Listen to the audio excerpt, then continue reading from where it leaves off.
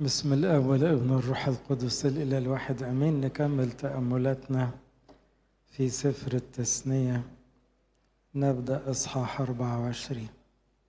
سفر التثنية يعتبر سفر الشريعة أو ملخص للشريعة اليهودية، جنب ذكره لبعض الأحداث اللي حصلت من رحلة عبور اليهود في سيناء لغاية وصولهم لكنعان.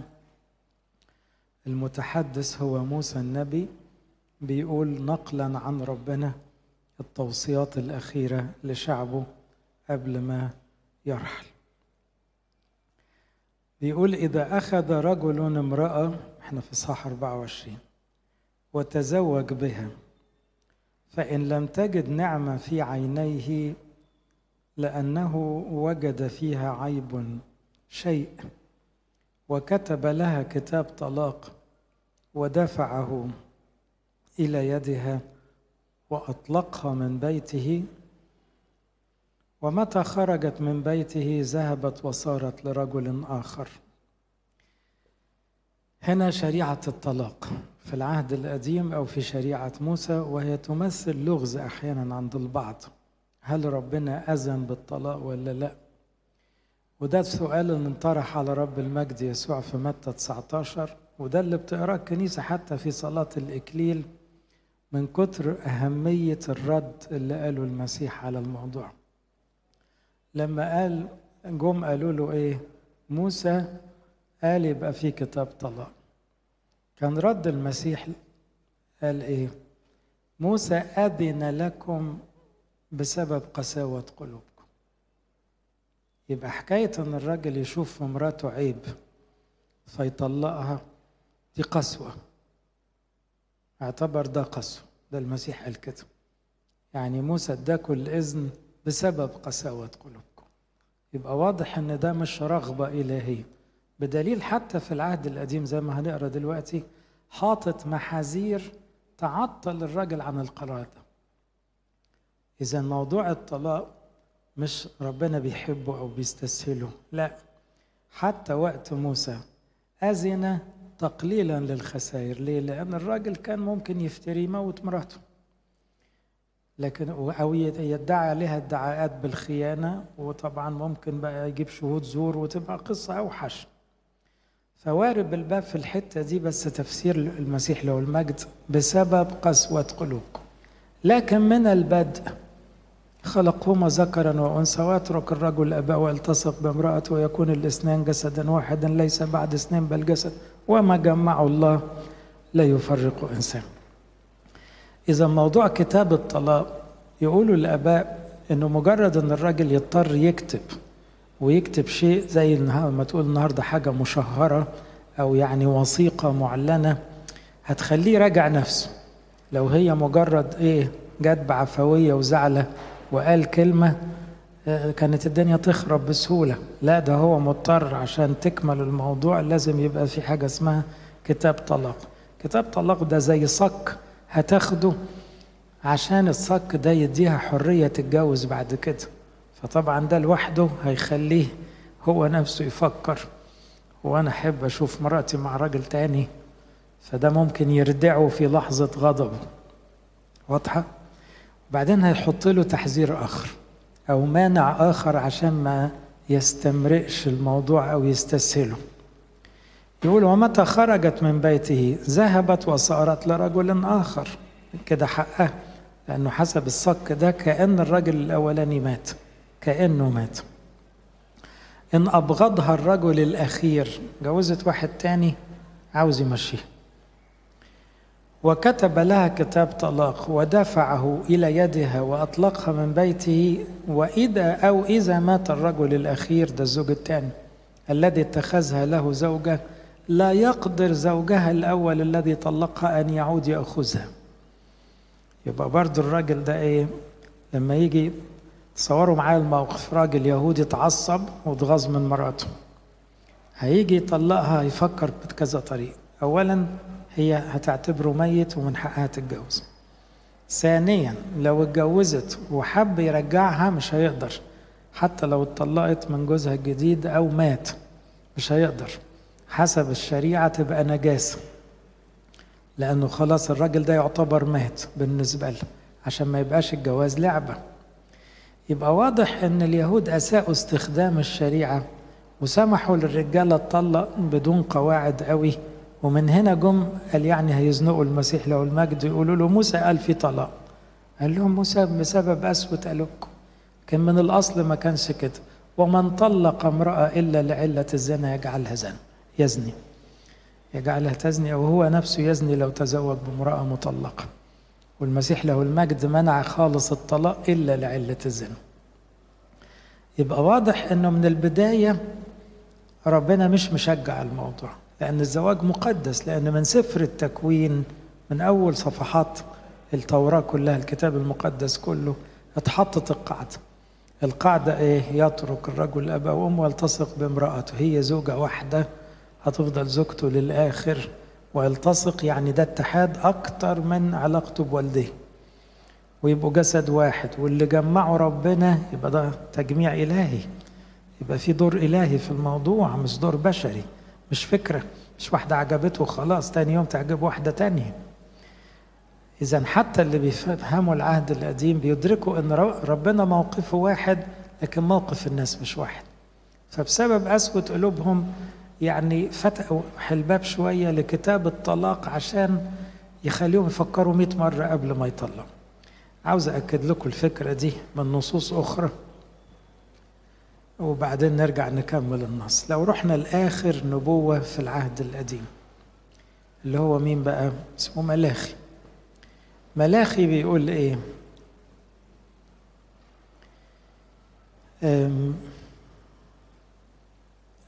بيقول في إصحاح 2: من أجل أن الرب هو الشاهد بينك وبين امرأة شبابك التي أنت غدرت بها، وهي قرينتك وامرأة عهدك. بصوا ده كلام عهد قديم لسه، ملاخي ده قبل يوحنا ب350 سنة، قبل يوحنا المعمدان. قرينتك وامرأة عهدك، وربنا شاهد بينك وبين مراتك، ده كلامهم في العهد القديم. ولم يجعلكما واحد، يعني جعل الاثنين واحدا، وله بقية الروح. ولماذا الواحد؟ طالبا زرع الله، عشان يبقى أولادكم أولاد ربنا. احذروا لروحكم ولا يغدر أحد بامرأة شبابه، لأنه يكره الطلاق، قال الرب إله إسرائيل. يبقى حتى كلمة يكره الطلاق دي جاي عهد قديم، عشان وقت المسيح له المجد لما عاوزين يقولوا له أنت مانع الطلاق وموسى سامح بيه، قال لهم موسى مش سامح بيه، موسى سامح بيه عشان قسوة قلوبكم، لكن ربنا مش بيحب الطلاق، لأن ما جمعه الله لا يفرقه إنسان، ومش كل طلاق هيبقى حسب إرادة الله طبعا. قال الرب: وأن يغطي أحد الظلم بثوبه، يعني واحد يطلق ويقول لك أنا بريء، يبقى ظالم الطرف الثاني ومغطي الظلم بثوبه، يعني كأنه بيدفع فلوس أو كأنه بيغطي على الموضوع وعاوز يطلع نفسه إيه بريء من القصة. طب هل أنت استحملت امرأتك؟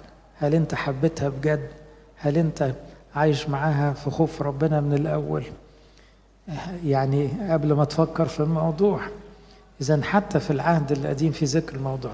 لو رحنا الأرمية 3، أرمية ملوش دعوة بالجواز كجواز، بس أرمية هياخد النص ده ويعملوا تشبيه على علاقة الشعب بربنا. انتوا عارفين ان في الأنبياء عموما كان في تشبيه علاقة الشعب بالله كراجل ومراته، عشان يشوفوا قد ايه ربنا ارتبط بشعبه. ففي أرمية 3 بيقول لهم ايه: إذا طلق رجل امرأته فانطلقت من عنده وصارت لرجل آخر، اللي هو النص اللي بنقراه في تثنية 24، هل يرجع إليها بعد؟ هو بيسأل الناس سؤال حسب الشريعة. لو واحد طلق امرأته وراحت لراجل تاني، تقدر ترجع للزوج الأولاني؟ ألا تتنجس تلك الأرض نجاسة؟ يبقى هو بيقرر شيء معروف عندهم في الشريعة، بيخاطب اليهود بشريعة معروفة عندهم، أنه لو حد طلق امرأته واتجوزت واحد تاني ما ينفعش ترجع للأولاني، تبقى نجاسة في الأرض، تبقى خطية كبيرة أوي. أما أنت يا أورشليم، تشبهها بقى كعروسة هنا، فقد زنيت بأصحاب كثيرين. يعني أنت مش بس كسر الشريعة مرة، ده أنت كسرها مرة ومرات. لكن ارجعي إلي يقول الرب. يعني إن كان صعب على أي راجل يسترد زوجته بعد ما عاشت مع راجل آخر، ربنا من اتضاعه بيقول مع كل اللي عملتوه يا أورشليم أنا قابل ترجعوا لي تاني. فهمتوا الوجه الشبه؟ يعني عاوز يقول لنا ربنا أطيب وأرحم من أي راجل ممكن ما يستحملش على كرامته إن امراته ترجع له بعد ما عاشت مع راجل تاني، لكن ربنا عاوز شعبه حتى بعد ما راح للأوثان مستعد يستقبله. أنا بس بوريكم النصوص اللي تدينا الفهم السليم لحكاية كتاب طلاق دي اللي نفاها المسيح في العهد الجديد، قفلها في العهد الجديد وقال لا، ما عادش في كتاب طلاق في العهد الجديد، لأن ما جمعه الله لا يفرقه إنسان. والمبدأ ده إيه؟ ما فيش غير علة الزنا، ويبقى ده الكنيسة اللي هتقول في الحالة دي إن كان يجوز زواج تاني ولا لا. نرجع للإصحاح يقول إيه؟ إذا مات الرجل الأخير الذي اتخذها له زوجة لا يقدر زوجها الأول الذي طلقها أن يعود يأخذها لتصير له زوجة بعد أن تنجست، لأن ذلك ركس لدى الرب. يبقى الجواز قدام ربنا ده مش لعبة ومش مزاج ومش شهوة ومش قرار يطلع في أي لحظة، لا، دي حاجة خطيرة، وده اتفاق مع ربنا، وده عهد، امرأة عهدك وقرينتك وما تغدرش بيها. فلا تجلب خطية على الأرض. يبقى الشعب اليهودي لما استحل الطلاق كده، أو يعني العلاقات بدون قواعد، الأرض دي تنجست، بمعنى ربنا نظر إلى الشعب ده كأنه شعب خلاص إيه؟ وثني. يبقى دايما الزنا مرتبط بالوثنية، لأن الوثنية عبادة للشيطان، والشيطان ضد الجواز. الجواز ده مشروع يخص ربنا هو اللي عامله. فالشيطان يكره الزواج المقدس، يحب الخطايا بقى والعلاقات السيئة لأنها تخلي الإنسان بعيد عن ربنا. فلا تجلب خطية على الأرض التي يعطيك الرب إلهك نصيبا. يبقى الأرض كلها تلوثت بالنوع ده من الخطايا لو هم كسروا الشريعة دي. برضو تكريما للزواج في قاعدة أخرى حطها موسى في الشريعة: إذا اتخذ رجل امرأة جديدة فلا يخرج في الجند ولا يحمل عليه أمر ما. دي جت قبل كده لما كان بيتكلم في شريعة التجنيد أو شريعة الحرب، فقال لو واحد متجوز جديد ما يدخلش الجندية، ولا اللي لسه بيبني بيته وما كملوش ما يدخلش الجندية. حاطين كذا شرط: أولا عشان ما يبقاش قلبه في إيه؟ في بيته أو مراته، أو لازم يبقى مركز في المعركة، ودي إشارة للحرب الروحية، إن الواحد يبقى مركز في الحرب الروحية. إنما كمان كرامة للزواج، إن السنة الأولى يبقى مركز مع مراته. فبيقول كده: حرا يكون في بيته سنة واحدة ويسر امرأة التي أخذها. يبقى هنا معناها الشريعة احترمت الزواج لدرجة إن السنة الأولى هذا الرجل ما يسافرش ويسيب مراته تحت أي ظرف، عشان يبقوا عايشين في سلام. وكأنها حكمة النهاردة بيتكلموا فيها، يقولوا السنة الأولى من الجواز أخطر سنة، على اعتبار لسه بيتطبعوا ببعض، بياخدوا على بعض، بيفهموا بعض. عشان يعمروا بعد كده لازم السنة الأولى تبقى سنة متأسسة كويس. فلو راجل سافر بعد الجواز بشهر ما عرفوش بعض، ما فهموش بعض، ممكن تبقى في مشاكل، ممكن تبقى في خيانة، ممكن يبقى في سوء تفاهم سهل. فعلى الأقل السنة الأولى يبقوا مركزين مع بعض. يبقى واضح هنا التأكيد على قدسية الزواج، وأن ربنا مهتم بالعلاقة دي إنها تستديم وإنها تبقى مستقرة.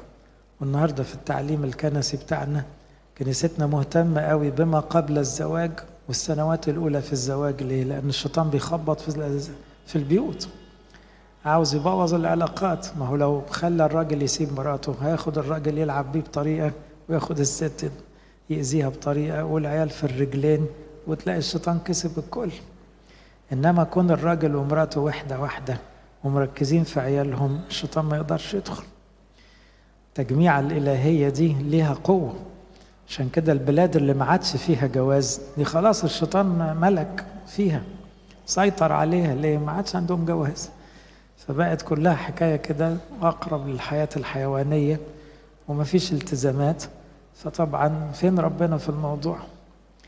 لكن هنا الشريعة تؤكد أهمية الزواج كأنه هو ده الكنيسة الأولى، الوحدة الأولى للكنيسة، راجل ومراته يحبوا بعض، يحترموا بعض، أجسادهم مقدسة ملك البعض، وما جمعوا الله لا يفرقوا إنسان، ويبقوا فاهمين بعض، مستعدين يقابلوا المشاكل مع بعض، ما يفكروش في الطلاق أبدا.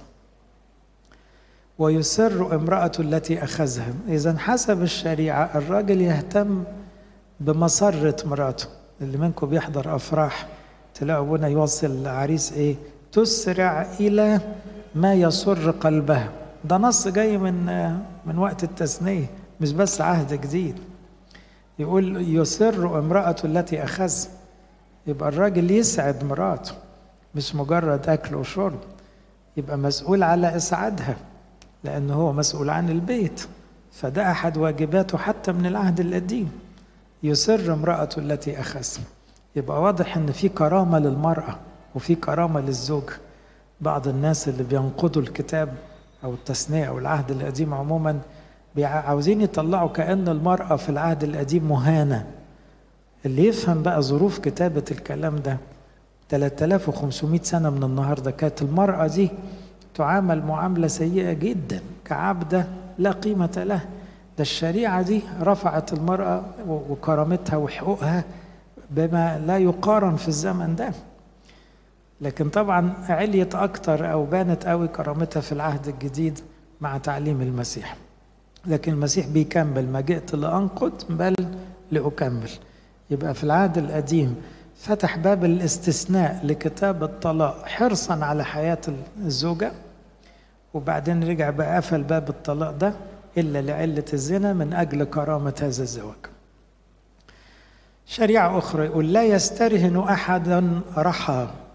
أنتوا عارفين الرحايا؟ الرحايا دي حجرة يطحنوا بها الحبوب، وده كان أكل الغلابة. يعني إيه؟ كل بيت فيه رحى عشان ياكلوا، أو البعض يشتغل في عملية الطحن دي ويبيع، وكل ده حاجات الغلابة. تصوروا لو واحد افتقر قوي لدرجة رهن الرحايا بتاعته، مش هيلاقي ياكل هو وعياله. فقال لهم إلا في الأكل والشرب لا يسترهن أحد رحى أو مرضاتها. مرضاتها يعني الخشبة اللي بيلفوا بيها مش عارف إيه، حاجات الصغيرة بتاعتها دي. لو رهنت حاجة من دول يبقى البيت ده مش هيبقى فيه أكل، الناس هتموت من الجوع. يبقى حتى الأمور الدقيقة دي كانت الشريعة ودقيقة، يعني تسترهن حاجة ما تأذيش الناس. لو واحد اتزنق ورهن حاجة رهن يعني من أجل احتياجه، ما تكونش لدرجة أن الناس دي تجوع، ما تقبلهاش أبدا. لا يسترهن أحدا رحى أو مرضاتها لأنه إنما يسترهن حياة، لأن في الحالة دي الحياة معلقة. افرض طفل هياكل مش هيلاقي ياكل يموت عشان الأفندي ده اللي عاوز ياخد رهن، ده تبقى قسوة، يبقى افتراء. يبقى ممنوع ان حد يسترهن يعني ياخد رهن حاجة تهدد الحياة، يبقى ده نوع من القسوة أو الظلم. إذا وجد رجل قد سرق نفسا، خلي بالكم في شريعة للسرقة العادية ان السارق بيرجع ويدفع جزء أعلى كتسديد للسرقة، يعني مش يرد بس، ده بيرد مع غرامة. لكن لو سرق إنسان يعني عملية خطف، سرق إنسان يبقى كان هيبيعه أو هيقتله أو هيعتدي عليه بأي درجة. هنا لا، الشريعة قاسية شديدة قوي. إذا وجد رجل قد سرق نفسا من إخوته بني إسرائيل واسترقه، يعني عمله رقيق، اللي هو عبد، نظام الرقيق يعني أو الرق يعني الاستعباد، وباعه، يموت ذلك السارق. فتنزع الشر من وسطك. يعني لو واحد خطف نفس، سرق إنسان واستعبده، ده لو ثبتت عليه السرقة الشريعة تحكم بإعدامه. بصلها من زاوية روحية كده يا أحبائي، المقابل لها إيه دلوقتي؟ ويل لمن تأتي منه العثرة. لأن ما معنى العثرة؟ العثرة معناه أن أنا خطفت نفس من المسيح، سرقت واحد، لخبطت دماغه وخدته بعيد عن ربنا بتعليم غريب، بقدوة سيئة، بشهوة، بعلاقة مريبة. والمسيح قال لابد أن تأتي العثرات، يعني الشيطان مش هيسكت غير لما يخلي فيه عثرات. ولكن ويل لمن تأتي منه العصر، خير له لو طوق عنقه بحجر رحى وألقي في البحر من أن يعسر أحد هؤلاء الصغار. يبقى العقوبة حتى على فم المسيح كانت إيه؟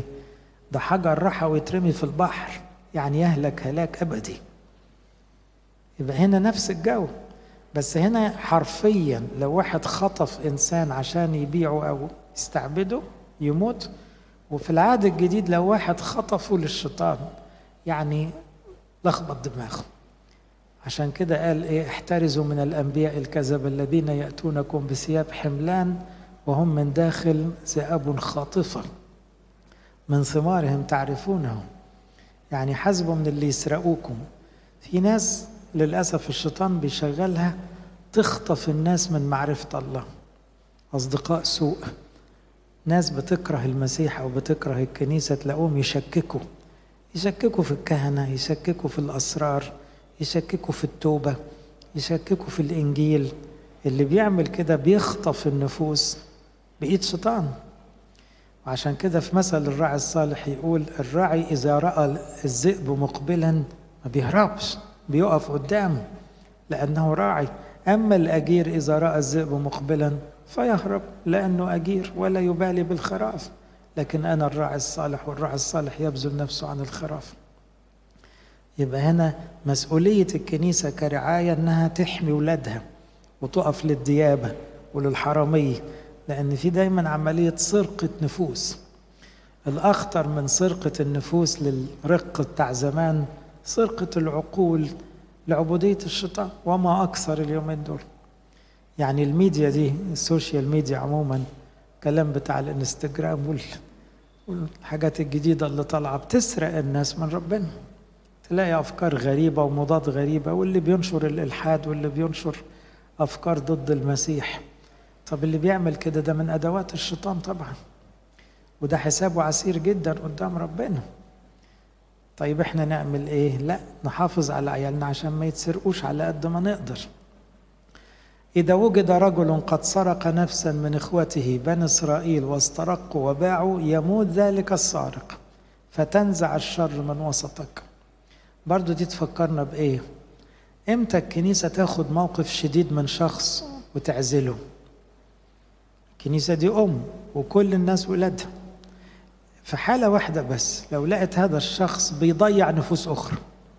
يعني لو هو ضيع في نفسه وخاطي، كلنا خطأ، الكنيسة تفضل تعالج فيه، ما احنا في مستشفى.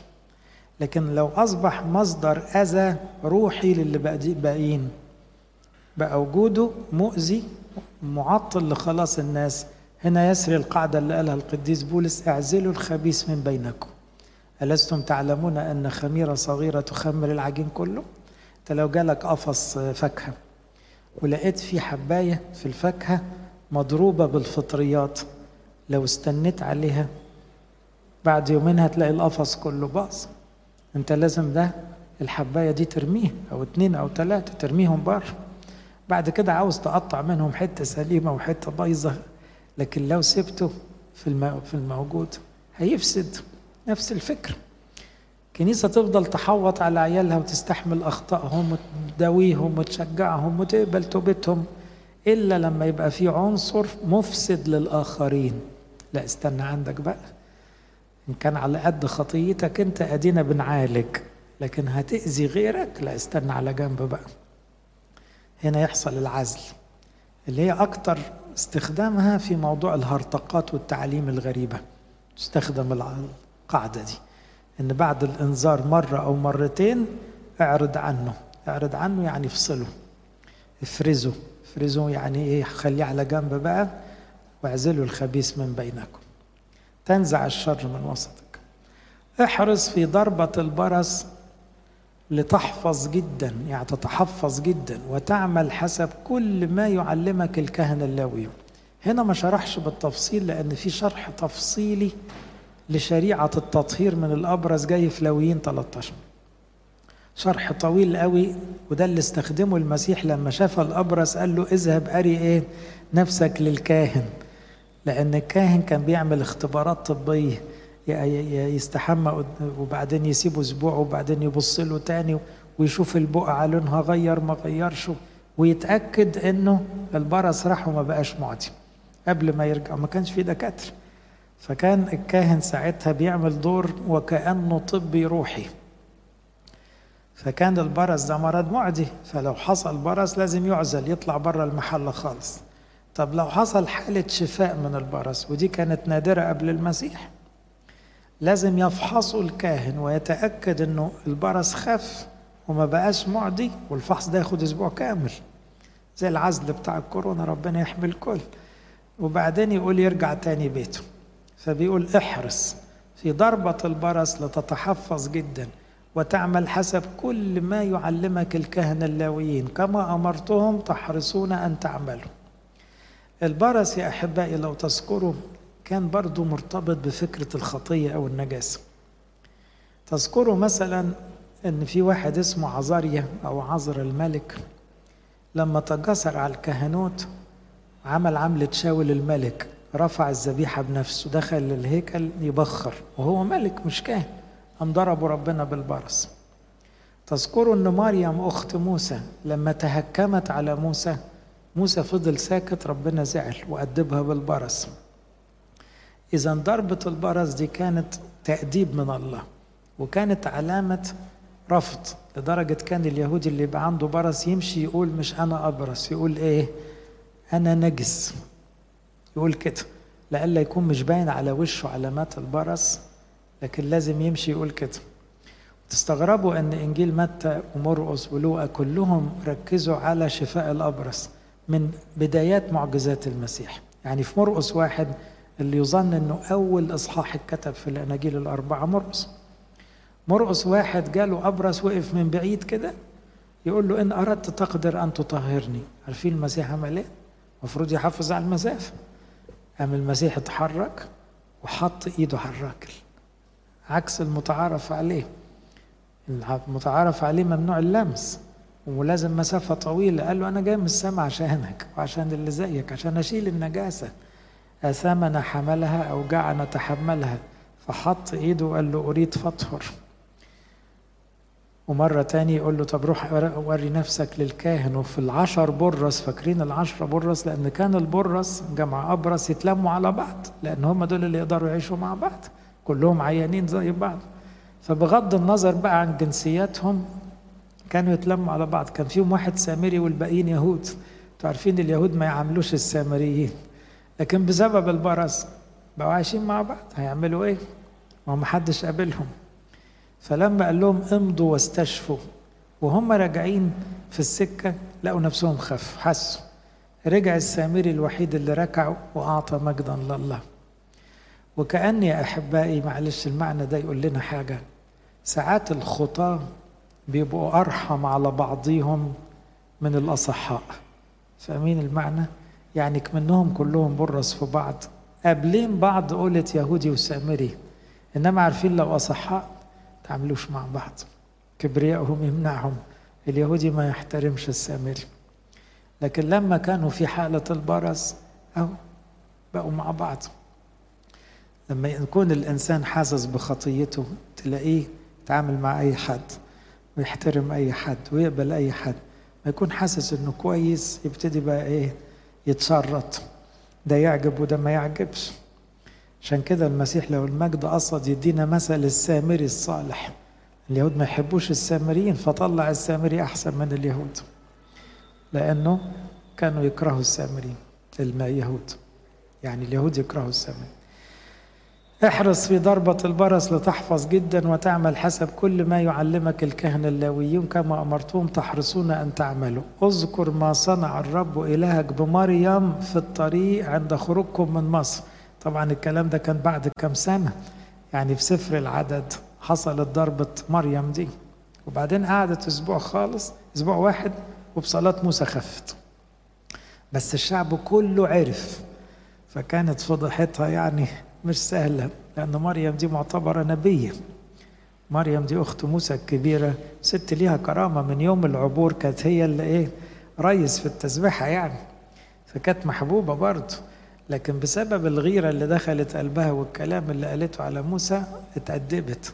هذا التأديب نفع رسالة لكل اليهود، لأن هم قعدوا في المعسكر أسبوع مش قادرين يتحركوا لأن مريم محجوزة، فاضطروا يقعدوا أسبوع مش قادرين يتحركوا، فطبعا بقت كسفة ليها يعني. لكن طبعا مريم دي حسبت من القديسات بعد كده لأنها تابت وعاشت حياة نقية، بس كان تأديب. فهنا بيقول له افتكر يا شعب اليهود إن حتى مريم اللي هي أخت موسى، وموسى هو اللي بيتكلم، خدت ضربة برص لما غلطت.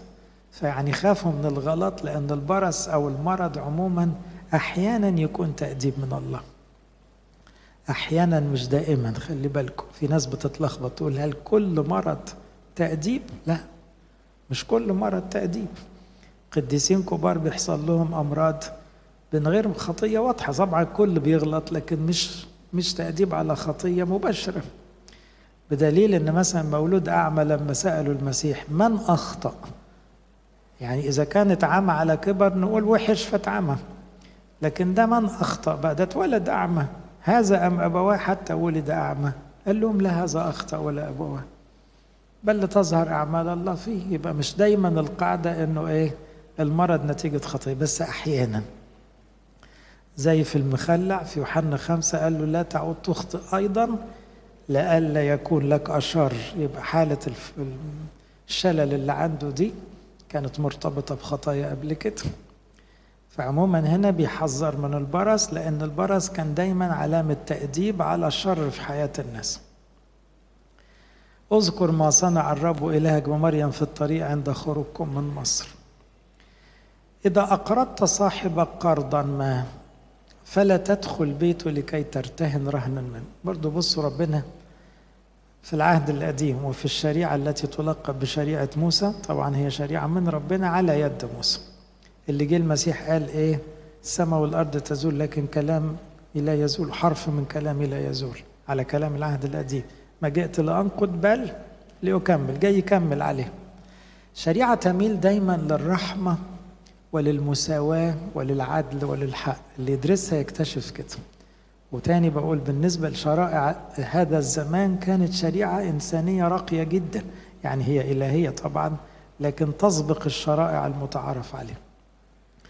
واحد أقرض إنسان قرض، الطرف الثاني ده ما سددش القرض، يروح بقى عاوز ياخد فلوس، قال له ما تدخلش بيته، تقف على الباب بره. مش معناه مش منه مديون لك تذله، تدخل بيته تاخد اللي انت عاوزه، لا. يبقى حتى الأمور دي كان ليها كرامة. إذا أقرضت صاحبك قرضا ما لا تدخل بيته كي ترتهن رهنا منه، في الخارج تقف، والرجل الذي تقرضه يخرج إليك الرهن إلى الخارج. شوفوا قد إيه كرامة المديون، كرامة يعني هو اللي يشوف يقدر يدي لك يطلع لك لغاية الباب ويتكلم معك، لكن مش من حقك تدخل بيته وتبص يمين وشمال وتاخد اللي انت عاوزه، لا. ده بني آدم له كرامة والظروف هي اللي زنقته. احترام الفقير عهد قديم وعهد جديد خط أحمر عند ربنا. ربنا يحمينا، لأنه ظلم الفقير خطية صعبة. انك تظلم واحد لأنه ظروفه قاسية خطية، ربنا يرحمنا مننا كلنا. يعني لازم نراعي وناخد بالنا، ما تحكمش على حد وما تستعجلش في تقييم الناس، واحذر من الظلم، وما تستغلش فرصة ان اللي قدامك ظروفه قاسية تتخطى الحدود. مهما كان ده انسان له كرامته، له احترامه. برايفسي دي، الخصوصية دي لا تمس في اي ظروف. فتعبير رائع من العهد القديم، في الخارج تقف على الباب بره، تدخلش. والرجل الذي تقرضه يخرج إليك الرهن إلى الخارج. وإن كان رجلا فقيرا فلا تنام في رهنه، يعني ما تسيبوش عريان. يعني ما تروحش تنام انت وهو راهن جلبيته، يبقى مش قادر ينام بالليل، ده اللي بيتدفى فيه. فما تنامش وهو مديون، ما تسيبش أخوك مديون بالدرجة دي، ما تزلوش.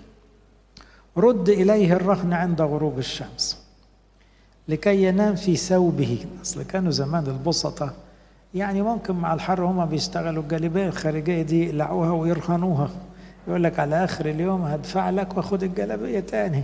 كانت الأمور البسيطة دي. قال له لو ما دفعلكش ينام كده عريان. ويتكتك من البرد بالليل، رجع له جلابيته، خليه ينام في هدومه. يعني تميل إلى الرحمة حتى افتراضا لو اللي قدامك مش قادر يسدد. اللي كملها المسيح وقال إيه؟ من أراد أن يأخذ ثوبك واترك له الرضا أيضا، من سخرك ميلا اذهب معه سنين، من أراد أن يقترض منك لا تطالبه أساسا. يعني مش هقول لك روح وقف على الباب، ده أنا هقول لك ما تروحش خالص من أساسه. يدفع منين ما يدفع، قادر يدفع يدفع، مش قادر يدفع غمض عينك واشكر ربنا وخلاص. يبقى اللي عمله المسيح كمالة الاتجاه، اتجاه الرحمة، احترام الناس في ضيقتهم. الكمالة توصل إلى أنك أنت ما تطالبش حتى الناس بده، خلاص اللي اقترض منك لا تطالبه، هو بقى هيسدد يسدد، ما سددش خلاص ربنا بيسدد أضعاف أضعاف. رد إليه الرهن عند غروب الشمس لكي ينام في ثوبه ويباركك. بس الكلمة دي جميلة ازاي، بركة الفقير غالية عند ربنا. ليه بنسميها دعوة الفقير؟ لما واحد يدعي لحد يقول له ربنا يستر طريقك ويبارك لك ويعوضك في عيالك، الكلام ده عند ربنا غالي ويسمعه. ليه؟ لأنه ده شخص في ظروف قاسية وحد عمل معاه خير، حد رحمه، سطر عليه، فوت له الدين، غمض عينه عن القرض، عفى عنه. كل ده بالنسبة لربنا يجيب بركة. ليه؟ لأنه هو هيبارك لك، هيشكرك، لأنه ما عندوش حاجة يرد غير شوية كلام. الكلام ده بقى يفتح السماء كلها. لكي ينام في ثوبي ويباركك فيكون لك بر لدى الرب إلهك. تصور مجرد هذا العمل البسيط اللي فيه رحمة يجعلك بار أمام الله، عمل لك رصيد وكنز في السماء. لو الناس تعرف قد ايه عمل الرحمة يعني يوزن عند ربنا، كنا انشغلنا بيه طول الوقت، كنا ركزنا ان احنا نوزع على قد ما نقدر ونهتم بكل شخص تعبان على قد ما نقدر، لأن ده اللي هنقف بيه قدام ربنا. كمالة الكلام، لا تظلم أجيرا مسكينا وفقيرا من إخوتك أو من الغرباء الذين في أرضك في أبوابك. يعني كل كلام عن إياك والظلم. في يومه تعطيه أجرته. برضو أحيانا تأجل يوميته. طب أنت ظروفك سهلة، طب هو ظروفه عايش يوم بيوم، تأجل اليومية إزاي؟ تعطيه أجرته في يومه، ما نبيتش. ليه؟ لأنه يمكن ما عندوش عشاء، الأجرة اللي هياخدها يشتري بيها لقمة لأولاده.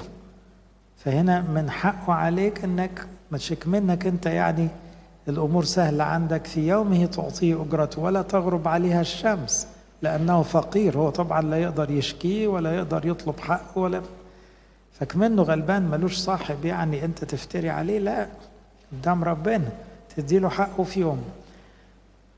لأنه فقير وإليها حامل نفسه لئلا يصرخ عليك إلى الرب. بص، هو ده مش هيعرف يروح لحد يشتكي، ده غلبان، بس ده هيشتكي لربنا. فلو صرخ لربنا ربنا يزعل قوي، يصعب عليه قوي ان العيال دي تنام جعانه وان المظلوم يفضل مظلوم. فتكون عليك خطيه، اتحسبت عليك خطيه كبيره قوي.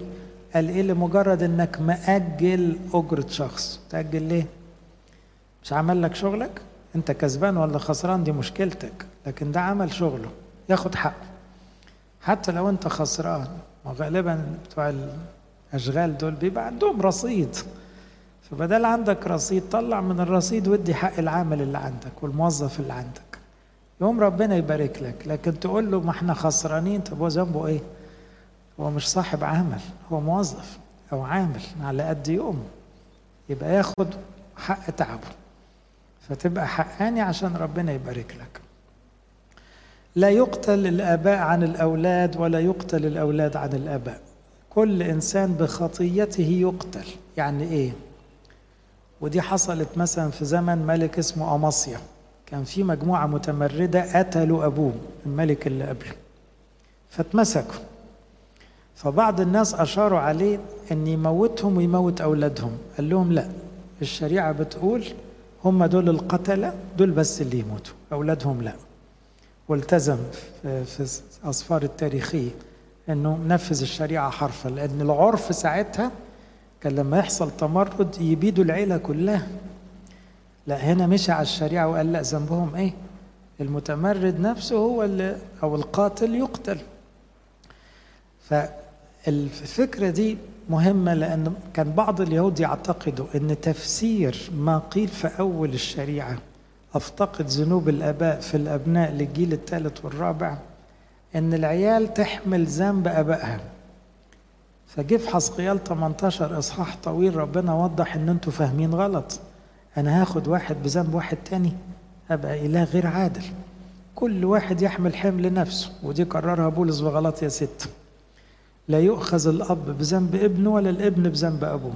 طب أمال إيه معناه أفتقد ذنوب الآباء في الأبناء؟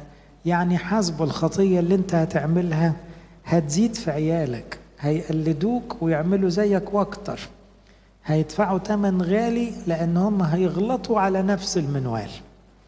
فإذا كنت أنت ما تعاقبتش هم هيتعاقبوا، لأنه إيه؟ الذنب هيرعى، هيتكاثر. تصوروا راجل عصبي جدا، عياله طلعوا عصبيين، أحفاده طلعوا شكلهم صعب قوي. ليه؟ الموضوع عمال يزيد، كبرياء بيتوارث. لكن ده مش معناه ان جريمة ما يحاسب عليها الابن، لا، يبقى ربنا كده مش حقاني.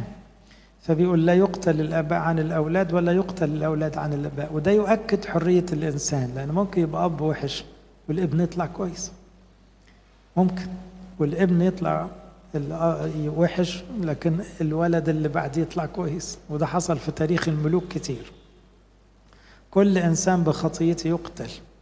لا تعوق حكم الغريب واليتيم ولا تسترهن ثوب الأرملة.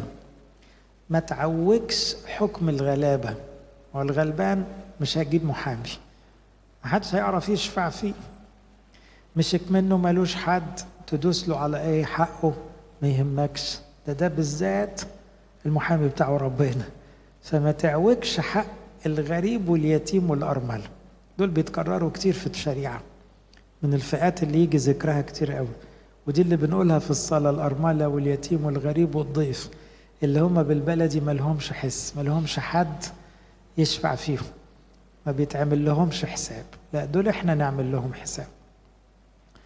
ولا تسترهن ثوب الأرملة، يعني ما تبقاش ست غلبانة مش لاقية لقمة وبعدين تقول لها تاخدي ده بالرهن. طب اعمل رحمة، هي غصب عنها. واذكر أنك كنت عبدا في مصر، يعني الناس اللي ظروفها قاسية، هو أنت ما عداش عليك ظروف قاسية؟ بدل كلنا عدت علينا أيام صعبة، يبقى المفروض نرحم بعض. وهو بيخاطب اليهود اللي داقوا الذل في مصر 400 سنة، قال لهم انتوا أكتر ناس تحسوا بالغلابة، انتوا شفتوا الذل والمهانة، شفتوا الموت بعينيكم، شفتوا بيداس على حقكم، محدش بيتكلم ولا يقدر يتكلم لكم في حق. طب يبقى انتوا بالأولى خليكم رحماء. اللي برضو في العهد الجديد ربنا كملها وقال ايه؟ طوبى للرحماء لأنهم يرحمون، نفس الشريعة. اذكر أنك كنت عبدا في مصر ففداك الرب إلهك من هناك، لذلك أنا أوصيك أن تعمل هذا الأمر. إيه اللي بيخلينا أحبائي نظلم؟ أكتر حاجة تخلي الواحد يقع في ظلم الناس الأنانية والطمع. الطماع لازم يظلم، لازم هيقع في خطية أصعب اللي هي الظلم. فاللي يكون نفسه في الفلوس ولا يكتفي بيها هتلاقيه يفتري، حتى لو خد باله في وقت مش هيقدر ياخد باله على طول، فبيبقى بيعمل خطية أصعب. طمع أبو الظلم. الظلم اللي في العالم أغلبه طمع وأغلبه أنانية. الشخص الأناني اللي بيفكر في نفسه بس بيظلم أقرب الناس، ده ممكن يظلم والديه، ممكن يظلم عياله، ممكن راجل يظلم مراته. ليه؟ لأنه أناني. لكن الشخص اللي بيحب اللي حواليه ما يظلمش، هيبقى بيراعيهم ويحط حقهم قبل حقهم، وبالتالي يعيش في سلام. إذا حصدت حصيدك في حقلك ونسيت حزمة في الحقل لا ترجع لتأخذه. كل ده تشجيع على الرحمة، بمعنى واحد بيحصد وبعدين نسي حزمة، ما يروحش تاني يوم يدور عليه، وبعدين لو ما لقاهاش يقعد بقى يعملها سرقة.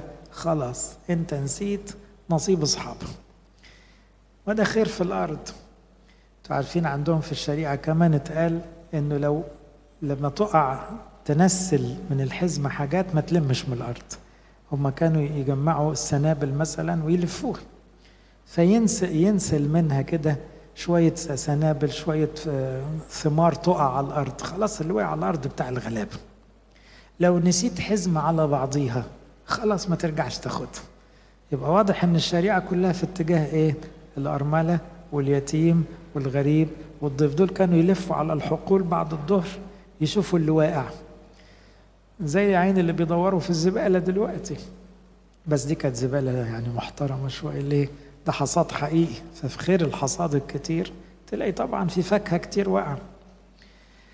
فيقول لا ترجع لتأخذه، يعني ما تقعدش تبص على القرش بزيادة، الحاجة اللي تقع منك تبقى نصيب غيرك.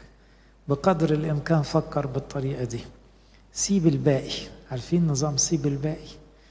يعني فكروا بالطريقة دي، الباقي ده في ناس تانية محتاجة أكتر منك، خليك كريم، خلي الناس تبارك لك، يعني تدعي لك بالبركة، وخليهم يشوفوا المسيح الحلو اللي فيك. لكن جنيه واثنين وعشرة ومية كل ده في الآخر مش هينفعك إلا لو إيه؟ راح في الرحم. للغريب واليتيم والأرملة تكون لكي يباركك الرب إلهك في كل عمل يديك. يبقى البركة مرتبطة بالرحمة، بالعطاء، بالسخاء. البركة مرتبطة بده، كل ما كنت إيدك سخية كده كل ما البركة زادت عندك. إذا خبطت زيتونك، يخبطوا الزيتون يعني إيه؟ يوقعوا الزيتون من الشجر عشان بعد كده ياخدوه يعصروه ويطلعوا زيت. لا تراجع الأغصان وراءك. تلاقوا بقى يهودي بخيل يراجع على غصن، لو لقى حباية زيتون ما يسيبهاش. قال له ما تقعدش تراجع الأغصان، خلاص انت خبطت ووقعوا، وقع قد كده، كم حباية فاضلين على الشجرة، ما تقعدش تركز فيهم. للغريب واليتيم والأرملة يكون، بيحفظوا، اقعد قول ورانا الغريب واليتيم والأرملة، حط دول في دماغك، دول اللي هيشفعوا فيك، دول اللي هيباركوا حياتك، دول اللي هيزودوا البركة، فخليك مركز فيهم. إذا قطفت كرمك لا تعلله وراءك. يعني كانوا إيه؟ لما يخلصوا الكرم ما يسيبوش فرصة لأي حد بعد كده يلاقي حباية عنب، يعني يبوظوا الباقي أو يعملوا حاجة معينة كده بحيث ما حدش يستفيد وراهم. ليه تعمل كده؟ ما تخلي الباقي. يعني إذا كان حد يلاقي حاجة من وراك طب خير، كويس إنه يلاقي حاجة. للغريب واليتيم والأرملة يكون، عمال يعيد نفس الثلاث كلمات.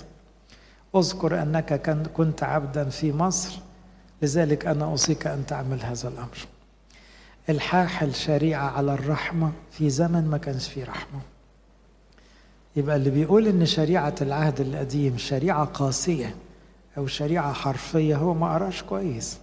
بالنسبة للزمن اللي كان فيه الشريعة دي شريعة مليانة رحمة، ده الهدف الأساسي فيها الغلابة والمظلومين، وتميل كلها إلى عمل الرحمة. فالمسيح له المجد لم يأتي لينقض، هينقض كلامه؟ ما هو اللي قال الكلام ده. زود عليه بقى إيه؟ السخاء أكتر وأكتر في العهد الجديد، لأن احنا بقى معانا وعد السماء كلها، مش وعد بركة الأرض. إذا كان وعد بركة الأرض يخليك رحيم وسخي، طب بركة السماء ده أنت تدي كل ما عندك بقى. يبقى طبيعي أنك أنت تركز في الناس الغلابة دول أكتر من أي حاجة. لإلهنا كل مجد وكرامة إلى الأبد. تعالوا نقول